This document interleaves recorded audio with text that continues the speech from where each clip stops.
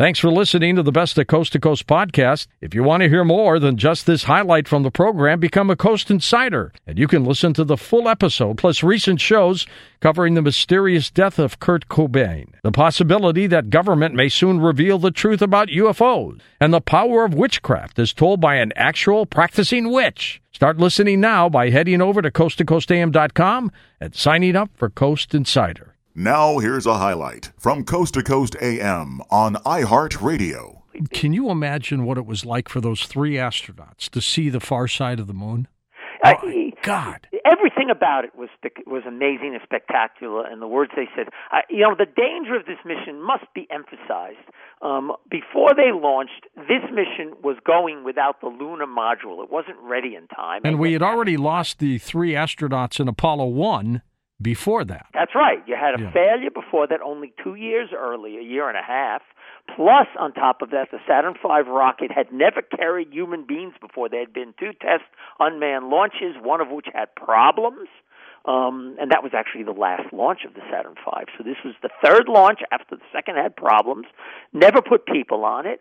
They did not have the lunar module. Now, the whole plan was they would never leave Earth orbit without the lunar module, because that acts as a lifeboat backup. It's a redundancy. If something goes wrong with the Apollo capsule and service module, you've got the lunar module. Isn't that what saved them in Apollo 13? Exactly right. What happened in Apollo 13, they used the lunar module to become alive. And, Jim Lovell was on that mission as well. He was on both missions. Oh, that's right. If that had happened on Apollo 8, he and the crew would have been dead in about within an hour. Yes. Within an hour. So they were they were taking an enormous chance. And in fact, the wife of Frank Borman did not think they were going to come back alive, was very, very concerned. She didn't want to say no to the mission.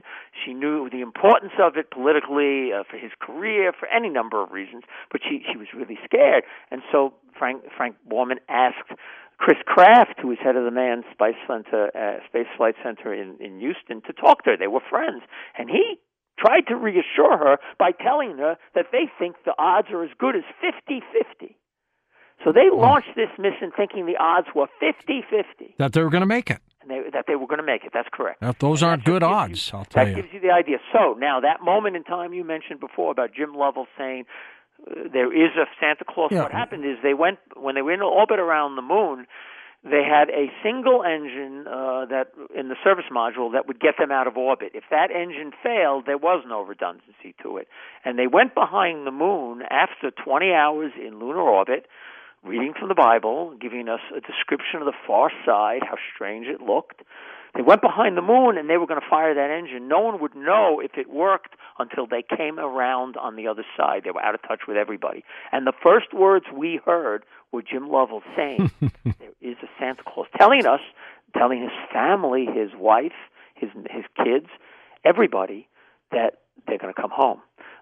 Some people thought he meant that they saw a UFO back there. No, that was not what he meant. And everybody in the crew knew, and the families at home knew exactly what he meant. You mentioned all three men are still alive. Amazingly, all three are still married to their high school sweethearts. Isn't that something? Yes, it is. They're going to have a reunion. In fact, about 2 weeks, I'm going. And are you? Would try to tape them? Can you? No, I won't be able to tape them. You can't interview them? No, I mean, I'll talk to them, but I'm not going to have a chance to do that kind of stuff. That's not the point. Well, ask them this: if they would pop on the show with you at a selected date.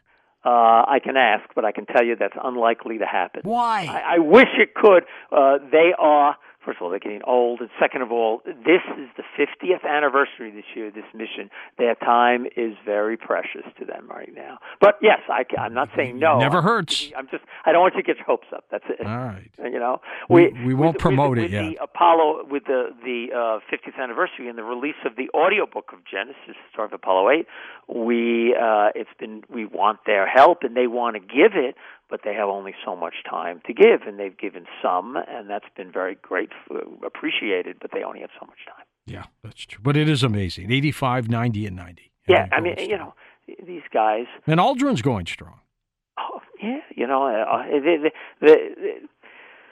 bless their hearts, as best I can say. I mean, it's an amazing thing. They did something great, and they've stood the test of time over time. And we're going to, unfortunately, those great people are going step by step. And the great tragedy is we're not back yet. They would have never imagined in 1968 that 50 years would pass and we would not have been back. Can you imagine, Robert, if we continued to have gone back to the moon after 50 years, what would it be like right now technologically on the moon? Would we have bases, cities? What would we have? Well, it all 50 years later. It all comes down to how you do it. And the way we've been trying to do it for the last half century, it didn't happen, and that's why not much would have happened because we didn't continue. We went the wrong route in the last 50 years. What is beginning to happen now is exactly the right route. And imagining right now what's going on with rockets and private companies and the competition to do better at lower cost, 50 years from now, we're going to have multiple bases on the moon. We're going to have a thriving spacefaring community. We're going to have a space a hotel up there. Oh, without question. There'll be hotels in orbit. There'll be hotels there. There's no question that's going to be happening. You'll have to have the money, but you will be able to buy a ticket to go to the moon. In 50 years, I have no doubt about that. I wonder how long it would take Domino's to get you a pizza up there.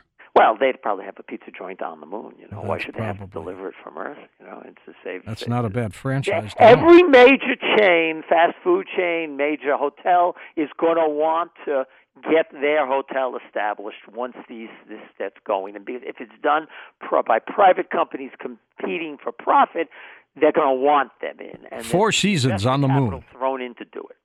Be fantastic. Yeah, now, with Apollo 8. After the mission was accomplished and they came home, we went through 9, 10, and then, of course, 11 landed on the moon. What was it like? What happened in between?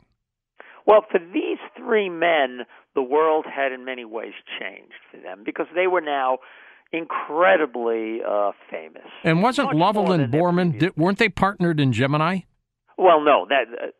Jim Lovell and Frank Borman had been partnered on the Gemini 7 mission. They spent 2 weeks in a capsule. That was back 4 years or 3 years earlier. But after this, Frank Borman already decided this would be his last space mission. Bill Anders thought he might fly, but he wasn't interested in flying unless he could land on the moon, and there weren't going to be any lunar landings for him. There just weren't enough flights left, so he decided to leave the program. He got positions of importance within the Nixon administration, and then he moved on to become the CEO of General Dynamics during a very important time to bring them major contracting business with the government. Jim Lovell, he wanted to fly again, and of course he went to Apollo 13, and after that mission, of course, the Apollo program was going away, and he wasn't going to get another mission, so he moved on as well, do other things. They all were able to make big livings in the corporate world after. Borman went to Eastern Airlines, didn't he? He ended up in charge of Eastern Airlines and had a major. It was as he said in his own biography, it was the only battle he ever lost.